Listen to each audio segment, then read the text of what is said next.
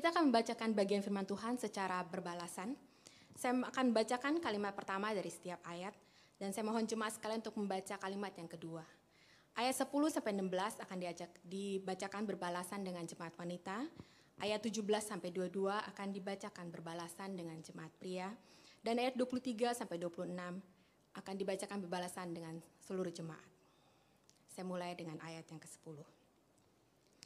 Kepada Dia yang memukul mati anak-anak sulung Mesir, bahwasannya untuk selama-lamanya kasih setianya, dan membawa Israel keluar dari tengah-tengah mereka, bahwasannya untuk selama-lamanya kasih setianya, dengan tangan yang kuat dan dengan lengan yang teracung, bahwasannya untuk selama-lamanya kasih setianya, kepada Dia yang membelah laut Teberau menjadi dua belahan, bahwasannya untuk selama-lamanya kasih setianya, dan menyeberangkan Israel dari tengah-tengahnya, bahwasannya untuk selama-lamanya kasih setianya, dan mencampakkan Firaun dengan tentaranya ke laut Teberau, bahwasannya untuk selama-lamanya kasih setianya, kepada Dia yang memimpin umatnya melalui padang gurun, bahwasannya untuk selama-lamanya kasih setianya, kepada Dia yang memukul kalah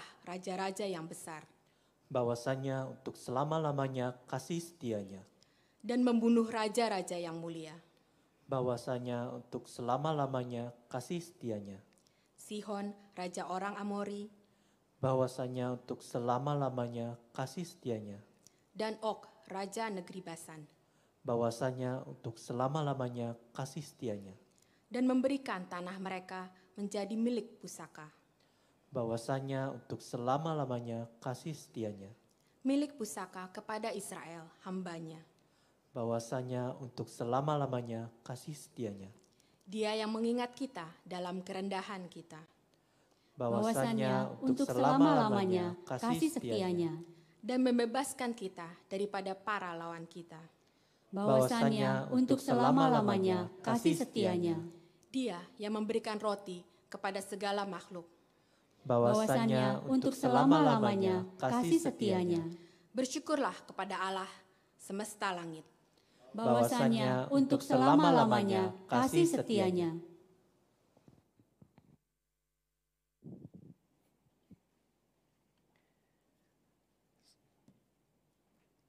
Selamat pagi Bapak Ibu Saudara-saudari sekalian. Hari ini kita akan melanjutkan seri kedua dari tema kita dari buku The Good and Beautiful God dengan judul God is Generous. Tuhan itu murah hati. Dan saya harap kita tidak bosan dengan satu kalimat bahwasannya untuk selama-lamanya kasih setianya yang tadi kita berulang-ulang ucapkan. Ini sangat penting bagi kehidupan kita. Mari sebelum kita masuk ke dalam firman Tuhan, kita bersama-sama berdoa.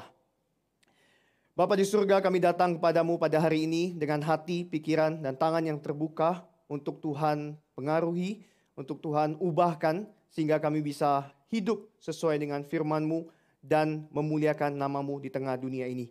Mengingat kembali betapa murah hatinya Tuhan dalam hidup kami. Mengingat kembali akan kasih setia Tuhan di dalam kehidupan kami. Dan mengingat kembali anugerah Tuhan di dalam kehidupan kami. Terima kasih Tuhan untuk kasih-Mu. Kami mengucap syukur. Demi nama Tuhan Yesus kami berdoa dan mengucap syukur. Amin. Dulu saya berpikir bahwa Allah adalah Allah yang keras, kejam, suka menghukum, dan mudah murka. Mengapa saya berpikir demikian?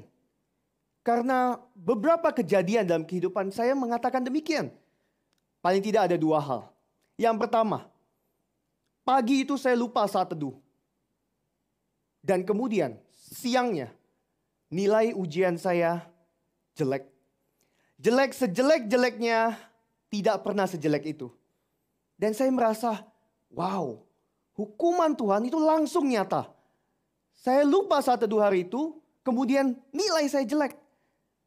Sering sih dapat nilai jelek, tapi itu yang paling jelek Bapak Ibu. Seram sekali Tuhan saya. Suka menghukum, mudah murka. Belum lagi satu hari saya lupa tentang nasihat mama saya. Untuk tidak main Sudah dibilang jangan main itu. Tapi saya masih lakukan. Dan apa akibatnya Bapak Ibu? Tangan saya patah. Bagian pergelangan saya patah. Bukan hanya tergeser ya, tetapi patah, benar-benar patah. Dan saya melihat, Tuhan, saya menyesal. Kenapa saya tidak dengar orang tua saya? Sampai harus saya menerima hukuman seperti itu. Tuhan begitu keras. Tuhan begitu suka menghukum. Tuhan begitu mudah marahnya. Dan keadaan ini Bapak Ibu diperparah dengan kondisi di mana saya punya seorang papa yang dulunya adalah pelatih kungfu. Bapak Ibu tahu ya kungfu ya. Sesuatu yang kasar tetapi dilembut-lembutkan ya. Dan itu menyakitkan Bapak Ibu. Papa adalah orang yang tenang, diam, santai. Tetapi ketika saya berbuat salah, ketika saya nakal, ketika saya tidak dengar kata-kata papa, maka hukumannya datang. Pelan tapi pasti. Dengan jurus kungfunya dia akan mematahkan tangan saya ya. Jadi saya akan diginikan dan bagian tengah ini akan ditahan keluar. Jadi begitu sakit sampai dikatakan masih mau nangis, masih mau nakal, enggak. Digoyang-goyangin tulang saya gitu ya. Ditekan-tekan bagian saya, oh Bapak Ibu Saudara sekalian. Sakit. Belum lagi saya dihukum untuk berdiri di dalam satu kotak. Waktu itu pernah saya main sama adik saya, kemudian adik saya jatuh. Dan itu karena salah saya, kemudian saya dihukum sepanjang mereka ke rumah sakit untuk jahit kepala adik saya. Saya berdiri di dalam kotak itu Bapak Ibu, 3 jam. Saya tidak bergerak. Dan kalau saya nakal Bapak Ibu, cepat telinga saya akan dicubit papa saya. Dan papa saya punya kuku yang cukup tajam di bagian jempol dan telunjuk. Jadi ketika dia masuk ke dalam telinga, ya kayak ditindik Bapak Ibu. Masuk ke dalam kulit kuku-kuku itu Bapak Ibu. Dan keadaan-keadaan ini memperparah pikiran saya tentang Allah. Oh, papa saya di dunia seperti itu ya. Mungkin papa saya di surga juga begitu. Papa yang begitu keras, Bapa yang suka menghukum, Bapa yang mudah murka. Dan itulah yang saya lihat dari Allah. Tentu ini semua kesalahpahaman Bapak Ibu. Yang perlu kita pahami. Karena apa? Karena papa saya bukanlah Tuhan. Sehingga Tuhan tidak bertindak seperti papa saya. Kemudian ada meta narasi di atas sebuah narasi.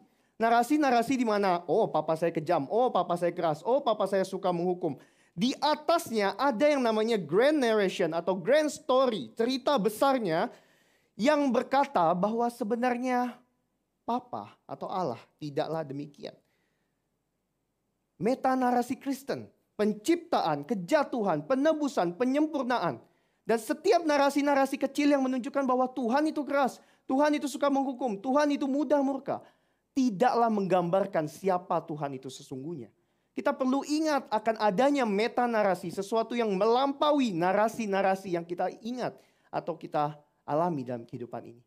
Dan yang ketiga Bapak Ibu, Tuhan tetaplah Tuhan. Terlepas daripada apapun yang kita lakukan. Kita tidak percaya Tuhan tidak akan membuat Tuhan lebih rendah daripada Tuhan. Bahkan kita hidup memuliakan Tuhan pun tidak akan membuat Tuhan lebih tinggi daripada Tuhan yang sekarang. Tuhan tetaplah Tuhan dan itulah kesalahpahaman yang harus kita pahami di dalam kehidupan kita. Seringkali kita Bapak Ibu mengingat Tuhan dengan cara kita mengingat perlakuan orang di dalam kehidupan kita. Seringkali kita menganggap Tuhan seperti seseorang atau orang tua atau siapapun yang mendidik kita. Membuat kita bertahun-tahun hidup di dalam pemikiran yang sama. Dan hari ini Bapak Ibu, saya ingin menunjukkan bahwa Tuhan bukanlah Tuhan yang demikian. Tuhan kita adalah Tuhan yang murah hati. Tuhan yang penuh kasih setia. Dan itu akan kita pelajari dari Mazmur nomor 136 yang sudah dibacakan oleh tim worship leader tadi. Dan Mazmur 136 ini adalah corporate prayer. Doa bersama orang Yahudi yang mereka sama-sama doakan. Baik imam yang akan membacakan seperti Ciarlina tadi, kemudian akan disahut oleh jemaat-jemaat, orang-orang Yahudi berkata bahwasannya untuk selama-lamanya kasih setianya. Dan ini mereka sampaikan ketika Paskah, ketika festival-festival Yahudi lainnya, di hari Pentakosta juga, dan bahkan di 1 Tawarik pasal 16 dikatakan bahwa mereka menyebutkan doa ini pagi dan petang.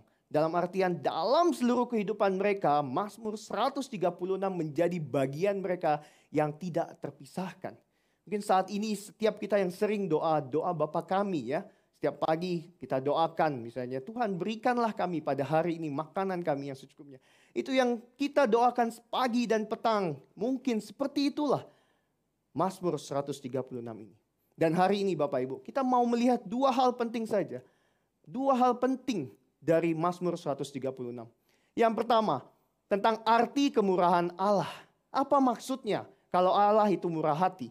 Dan seperti apa kemurahhatian Allah?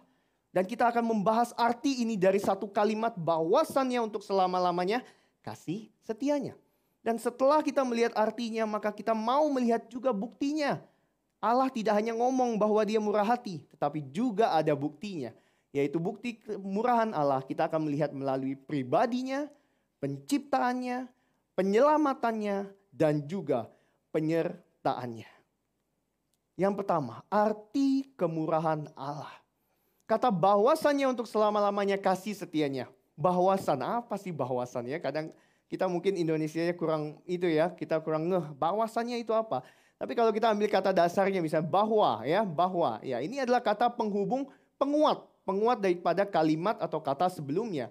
Jadi setelah satu statement disampaikan, dikatakan sesungguhnya bahwa sebenarnya kasih setianya untuk selama-lamanya. Demikian bahwasannya. Dan kemudian dalam bahasa Inggris, kata bahwasannya ini menggunakan kata for atau because. Yang memberi nuansa akan alasan atau sebab. Alasan atau sebab apa? Alasan atau sebab daripada kasih setia Tuhan. So ketika diminta oleh pemazmur bersyukurlah kepada Tuhan, itu kan alasannya apa? Karena Tuhan itu baik, karena Tuhan penuh kasih setia dan karena Tuhan murah hati. Dan kasih setia ini atau sinonimnya murah hati ini dalam bahasa Ibrani menggunakan kata chesed. Oke? Chesed ya. Harus ada hanya Bapak Ibu. Kalau tidak ada hanya, maka itu yang kita injak-injak ya. Itu yang untuk bersihkan kaki kita. Itu chesed ya, bukan ya. Kalau mau tahu gimana caranya, kan kita pakai masker nih. Coba sebutin chesed itu. Kalau maskernya ngembang kempis, itu betul ya, betul. Ada anginnya keluar ya. Tetapi kalau kita sebut keset, maskernya tetap, oh berarti bagus maskernya itu ya. Bukan, berarti salah sebut Bapak Ibu ya. Harus ada hanya, keset ya gitu ya. Dan kata ini sering dipakai di dalam perjanjian lama. Ada 239 kali, bayangin ya, banyak sekali berbicara tentang kasih, cinta. Dan paling sering dipakai dalam konteks perjanjian. Makanya dalam bahasa Inggris unfailing love atau steadfast love. Sesuatu yang di dalam unsur perjanjian. Kenapa demikian? Karena di zaman dahulu Bapak Ibu, bangsa Yahudi, ketika dua pihak membuat perjanjian, itu berdasarkan relasi Bapak Ibu. Berdasarkan hubungan. Tidak seperti zaman sekarang ya. Ketika kita mau bisnis, ya sudah, kita lihat dia bisnisnya bagus, ayo kita kerjasama. Kita buat kontrak, kita tanda tangan, kita cap, selesai. Mungkin tidak ada relasi yang intim di antara kedua belah pihak.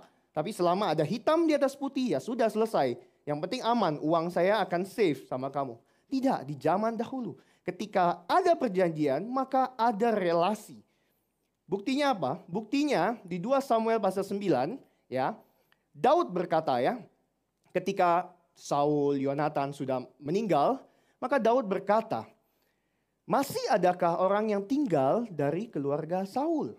Maka aku akan menunjukkan chesed, kasihku itu ya, chesed itu, kepadanya oleh karena Yonatan. Loh, ngapain kan kalau kita pikir-pikir, si Daud itu masih mau mengasihi keluarganya Saul. Bukannya Saul itu udah begitu jahat, mengejar-ngejar, mau membunuh Daud. Ngapain masih cari keluarganya? Ternyata Bapak Ibu, ada perjanjian yang diikat oleh Daud dan Yonatan di 1 Samuel pasal 20. Ini perkataan Yonatan. Tetapi jika aku sudah mati, janganlah engkau memutuskan chesed itu. Kasih setiamu terhadap keluargaku sampai selamanya. Demikian ada hubungan intim antara Daud dengan Yonatan. Sehingga perjanjian itu dibentuk dan membuat mereka saling terikat satu sama lain begitu eratnya. Bukan saja terikat oleh perjanjian yang resmi, tetapi juga terikat oleh relasi yang kuat. Perjanjian mereka kuat oleh karena hubungan mereka dekat. Dan namanya perjanjian gak bisa dibatalkan begitu saja Bapak Ibu. Erat, kuat, melekat selama-lamanya. Paling tidak ini konteks zaman dahulu. Dan demikianlah Allah ketika dia membuat perjanjian kepada bangsa Israel. Ya kan? Kita tahu dia buat perjanjian mulai dari Abraham, Ishak, Yakub, bangsa Israel melalui Musa. Dan seterusnya turun-temurun, kata Mazmur pasal 100, nomor 100 tadi ya. Turun-temurun. Bahwa Tuhan tetap memegang janjinya kepada bangsa Israel. Dalam segala kondisi Bapak Ibu. Bukan hanya pas bangsa Israel nurut, bukan hanya pas bangsa Israel baik. Tetapi segala kondisi Allah tetap mengasihi umatnya dan kasih setianya tetap untuk selama-lamanya. Bagi kita saat ini, oh biasa ya. Allah memang setia kok, Allah memang murah hati. Tapi kalau kita lihat konteks zaman itu Bapak Ibu, tidak ada Allah yang seperti itu. Tidak ada Allah yang bisa sesetia Allah kita. Karena Allah, kalau ada Allah lain ya, ini kan bagi bangsa lain ada Allah-Allah lain ya. Kalau ada Allah pun, itu Allah yang sangat demanding Bapak Ibu. Kalau kasih sesajen, kalau memuji dia, baru diberkati, panen lancar, istri melahirkan. Tetapi kalau kita buat salah, hujan tidak datanglah, keluarga berantakanlah, sangat demanding dan sangat tidak murah hati. Dan berbanding terbalik dengan Allah kita, Allah Yahweh itu. Allah kita tidak demikian. Dan itu dibuktikan melalui Mazmur 136. Di mana Allah dari awal sampai akhir mengasihi dengan setia. Bermurah hati menciptakan, menyelamatkan dan menyertai umatnya. Nanti kita akan lihat ya. Dan itulah bukti kemurahan Allah. Ini bagian kedua Bapak Ibu. Bukan saja arti bahwa Tuhan itu begitu setia. Tuhan itu begitu murah hati. Tuhan itu penuh kasih setia. Tetapi buktinya nyata di dalam setiap kehidupan baik bangsa Israel ya, waktu itu dan dalam kehidupan kita. 4 hal. Yang pertama dalam hal pribadi, penciptaan, penyelamatan, dan juga penyertaan. Dalam ayat 1 sampai 3 kita melihat bahwa pemazmur meminta kita untuk bersyukurlah kepada apa? Kepada Allah. Sebab ia baik. Bersyukurlah Allah segala Allah. Bersyukurlah kepada Tuhan segala Tuhan. Allah di sini atau pakai kata Tuhan yang bentuk tulisannya semua kapital, semua huruf besar dalam bahasa Indonesia ya. T-U-H-N. Ini merefer kepada YHWH, Allah kita. Mungkin bagi mereka ada Allah-Allah lain, tetapi tidak bagi kita. Hanya ada satu Allah, yaitu Allah YHWH itu. Dan Allah itu adalah Allah yang baik. Inilah natur Allah. Seperti api yang panas, seperti air yang mengikuti bentuk wadah. Demikianlah natur Allah adalah melakukan kebaikan. Tuhan itu baik. Bermurah hati, penuh kasih setia. Itulah Tuhan kita. Saya belum ngomong tentang perbuatan Tuhan yang baik ya. Ini baru dirinya, naturnya yang memang adalah baik. Dan Allah ini adalah Allah segala Allah. Dalam artian apa? Tidak ada Allah lain seperti Allah ini. There's only one true God.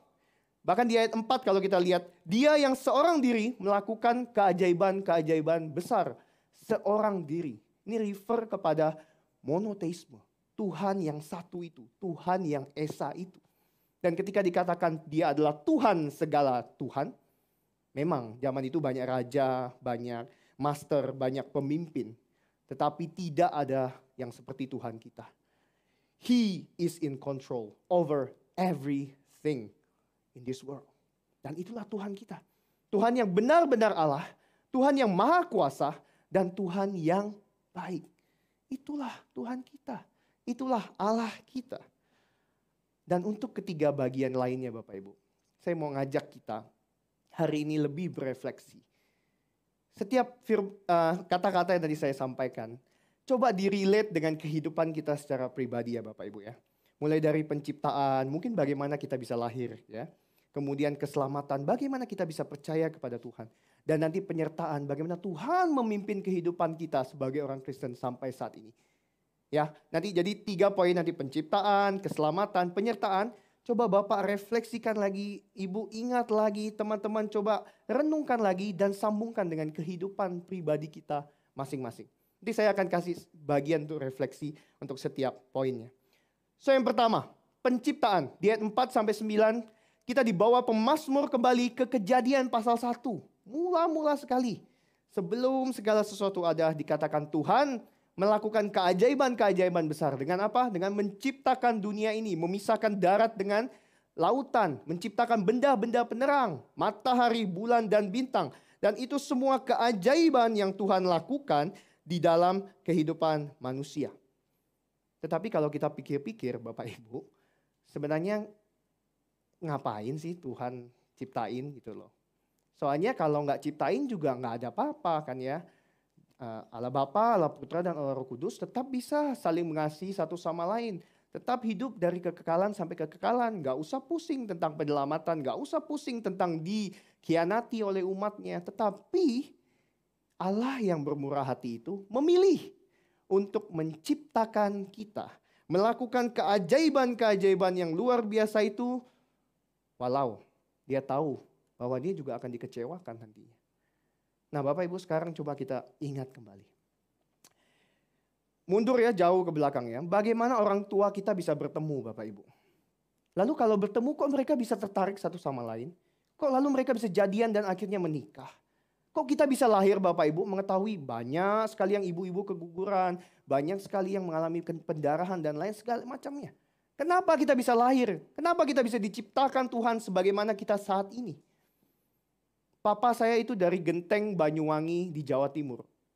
Satu kampung kecil, ya saya nggak tahu berapa jauh dari Surabaya ya, tapi kecil lah ya.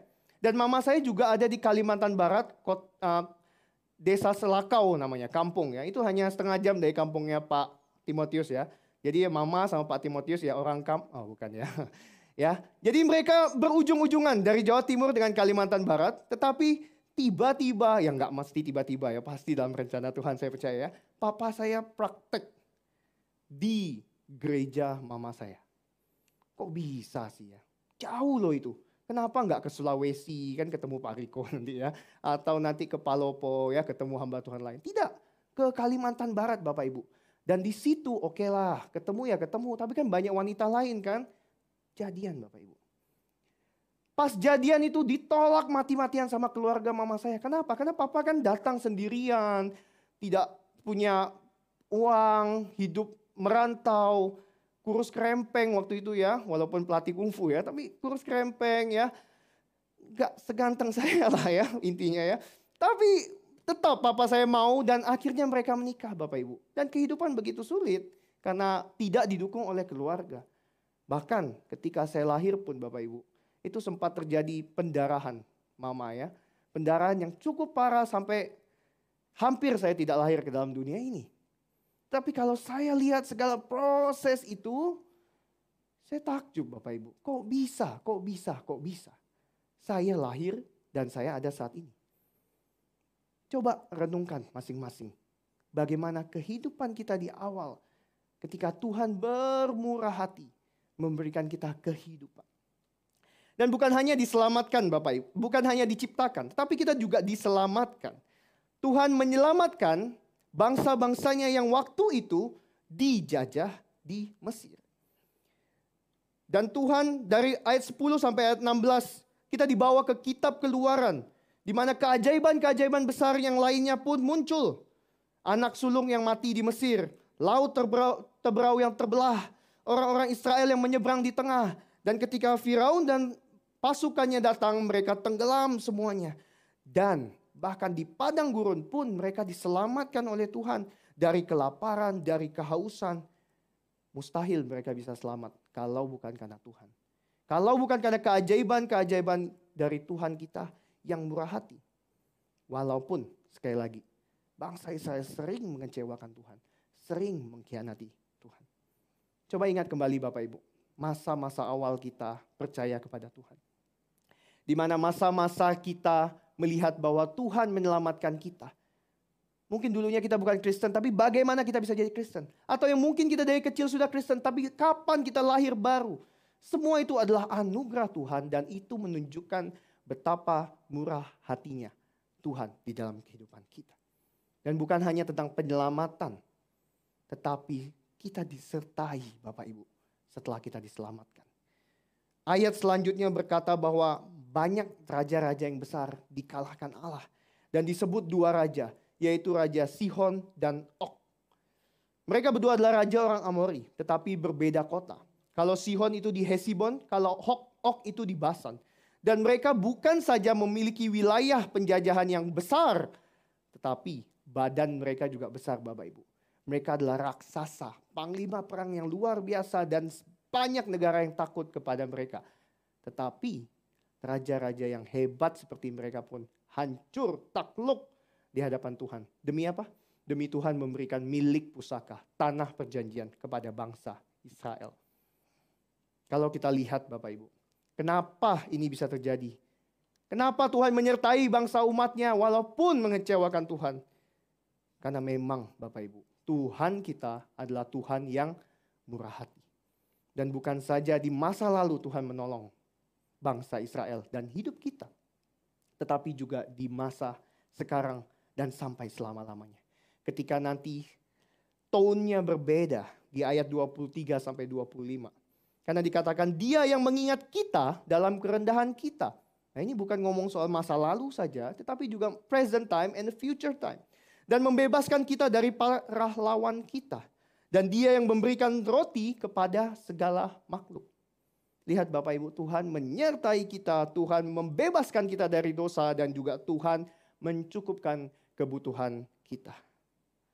Masih ingatkah kita akan momen-momen di dalam kehidupan kita di mana kita putus asa, di mana kita tidak ada harapan, entah karena masalah ekonomi, ditinggalkan orang yang dikasihi, perpecahan di dalam rumah tangga atau keluarga yang melukai hati. Atau bahkan jaminan di masa depan yang tidak kunjung tiba karena pandemi.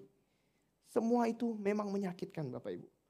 Tetapi sadarkah kita bahwa di masa-masa sulit itu Tuhan tidak pernah meninggalkan kita.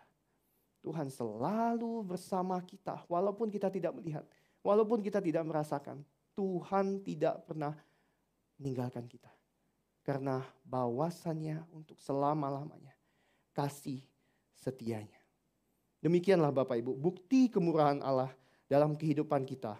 Melalui pribadinya, penciptaannya, penyelamatannya, dan penyertaannya. Tetapi Bapak Ibu, 24 tahun saya tetap bawa narasi ini. Narasi bahwa Tuhan itu keras. Tuhan itu suka menghukum. Tuhan itu mudah murka. Dan saya seolah seperti di penjara dengan segala pemahaman di kepala saya. Tuhan itu kejam. Tuhan itu kasar. Saya bawa itu bertahun-tahun. Sampai suatu saat saya tiba di Singapura. Masuk di namanya Singapore Bible College, SBC. Dan saya diberikan konseling gratis karena sebagai mahasiswa baru. Oke lah, why not? Saya bisa belajar bagaimana nanti mengkonsel jemaat kan ke depannya. Ya sudah saya ikut. Gak ada masalah kok dalam hidup saya ya. Saya ikut setahun. 50 menit seminggu sekali. Duduk ngobrol sama konselor. Sampai akhirnya saya sadar. Ada kesalahpahaman di dalam kehidupan saya tentang Allah. Karena saya salah paham kepada Papa saya. Ada satu metode yang digunakan oleh konselor saya, DMT chair. Jadi ini di mana saya duduk di satu kursi, kemudian konselornya keluar daripada ruangan, dan saya diminta untuk mengeluarkan segala kekesalan, kepahitan, kemarahan saya kepada ayah saya di kursi yang kosong itu. Dan wow, it's good. Ya, ya saya bisa ngomong apa adanya tanpa ada orang yang dengar. Ya saya sampaikan semuanya, saya sampaikan kekesalan saya, kemarahan saya, Tuhan, kenapa papa saya gini? Tetapi peraturan kedua adalah saya mesti duduk di kursi yang kosong itu, pindah kursi, setelah nanti saya selesai komplain. Jadi saya harus duduk di kursi itu, bertindak sebagai papa saya, dan saya merespon akan komplain, marah, kepahitan saya itu tadi. Bapak Ibu Saudara sekalian, Saya belum sempat ngomong. Saya hanya duduk di kursi yang kosong itu. Saya nangis. Saya nangis senangis-nangisnya. Karena di saat itulah saya mengingat kembali semua kebaikan papa saya. Narasi-narasi yang tertanam di kepala saya bahwa papa saya keras, papa saya suka menghukum, papa saya mudah murka, mendadak sirna Bapak Ibu. Ketika ingatan-ingatan yang lain muncul.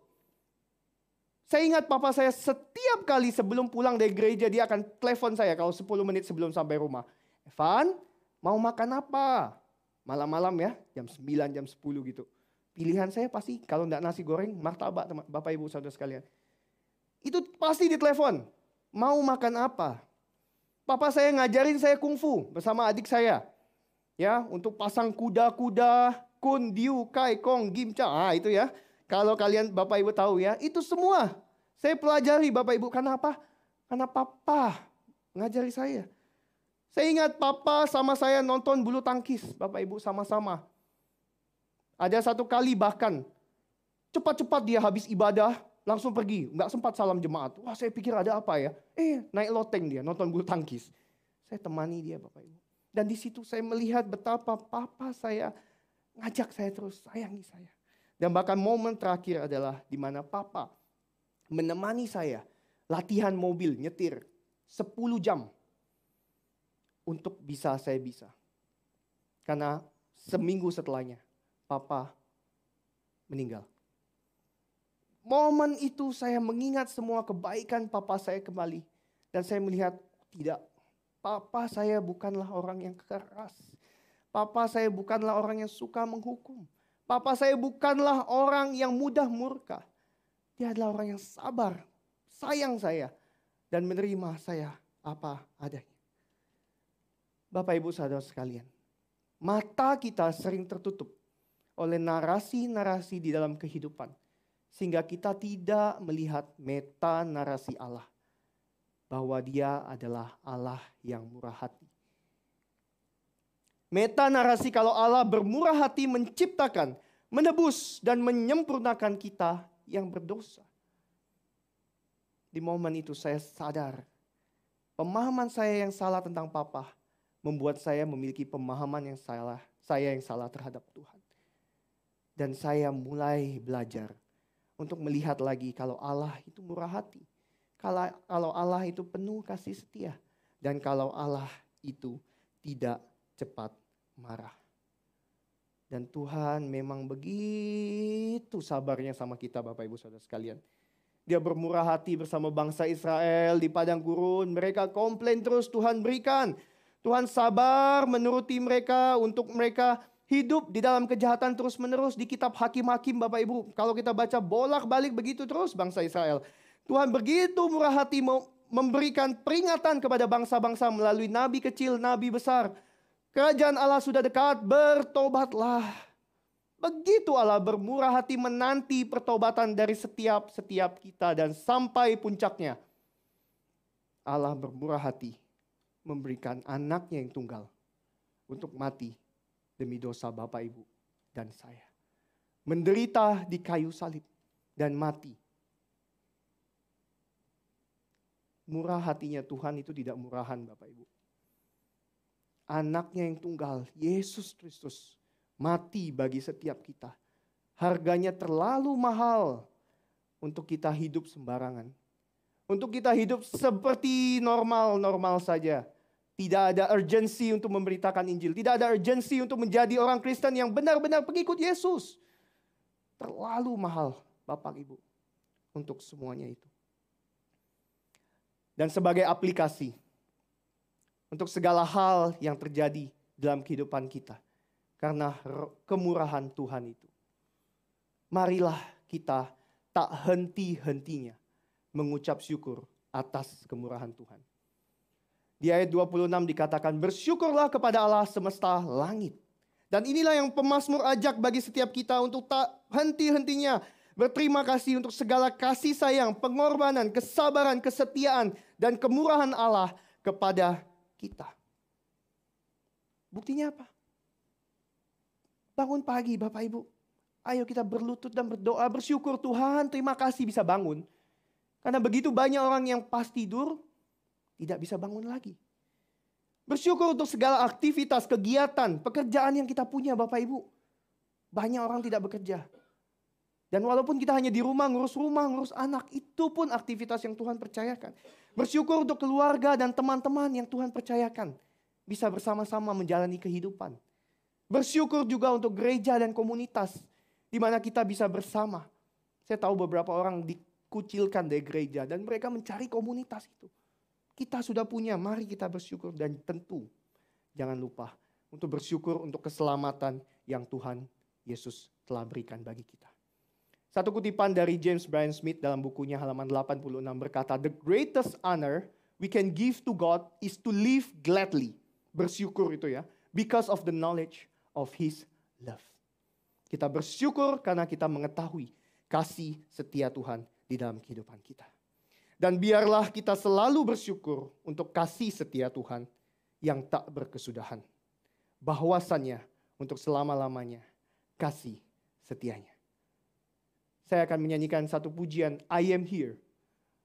Untuk mengajak kita bersama-sama bersyukur dan memuji Tuhan. Berterima kasih kepada Tuhan atas kemurahannya di dalam kehidupan kita. Kita akan pujian ini, I Am Here.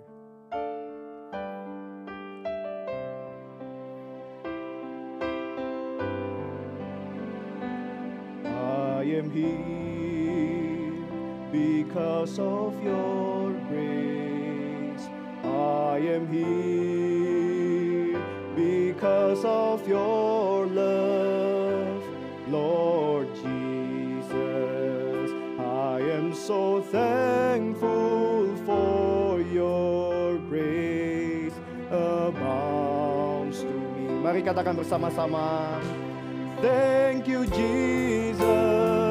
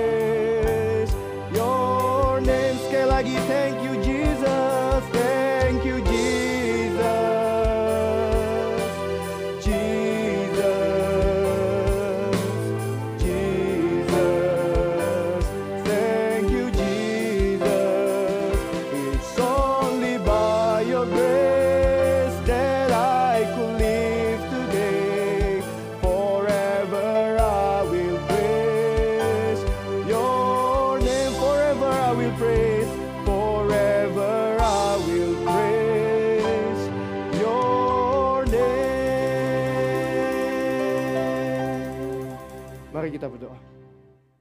Tuhan, tidak ada hal lain yang mau kami katakan selain kami mengucap syukur Tuhan untuk kasih setiamu, untuk kemurah hatianmu di dalam kehidupan kami. Terima kasih Tuhan untuk keselamatan yang kami terima. Tuhan berkati setiap firman yang telah ditabur bisa bertumbuh, berbuah, dan nama Tuhan ditinggi, dimuliakan. Demi nama Tuhan Yesus kami berdoa dan mengucap syukur. Amin.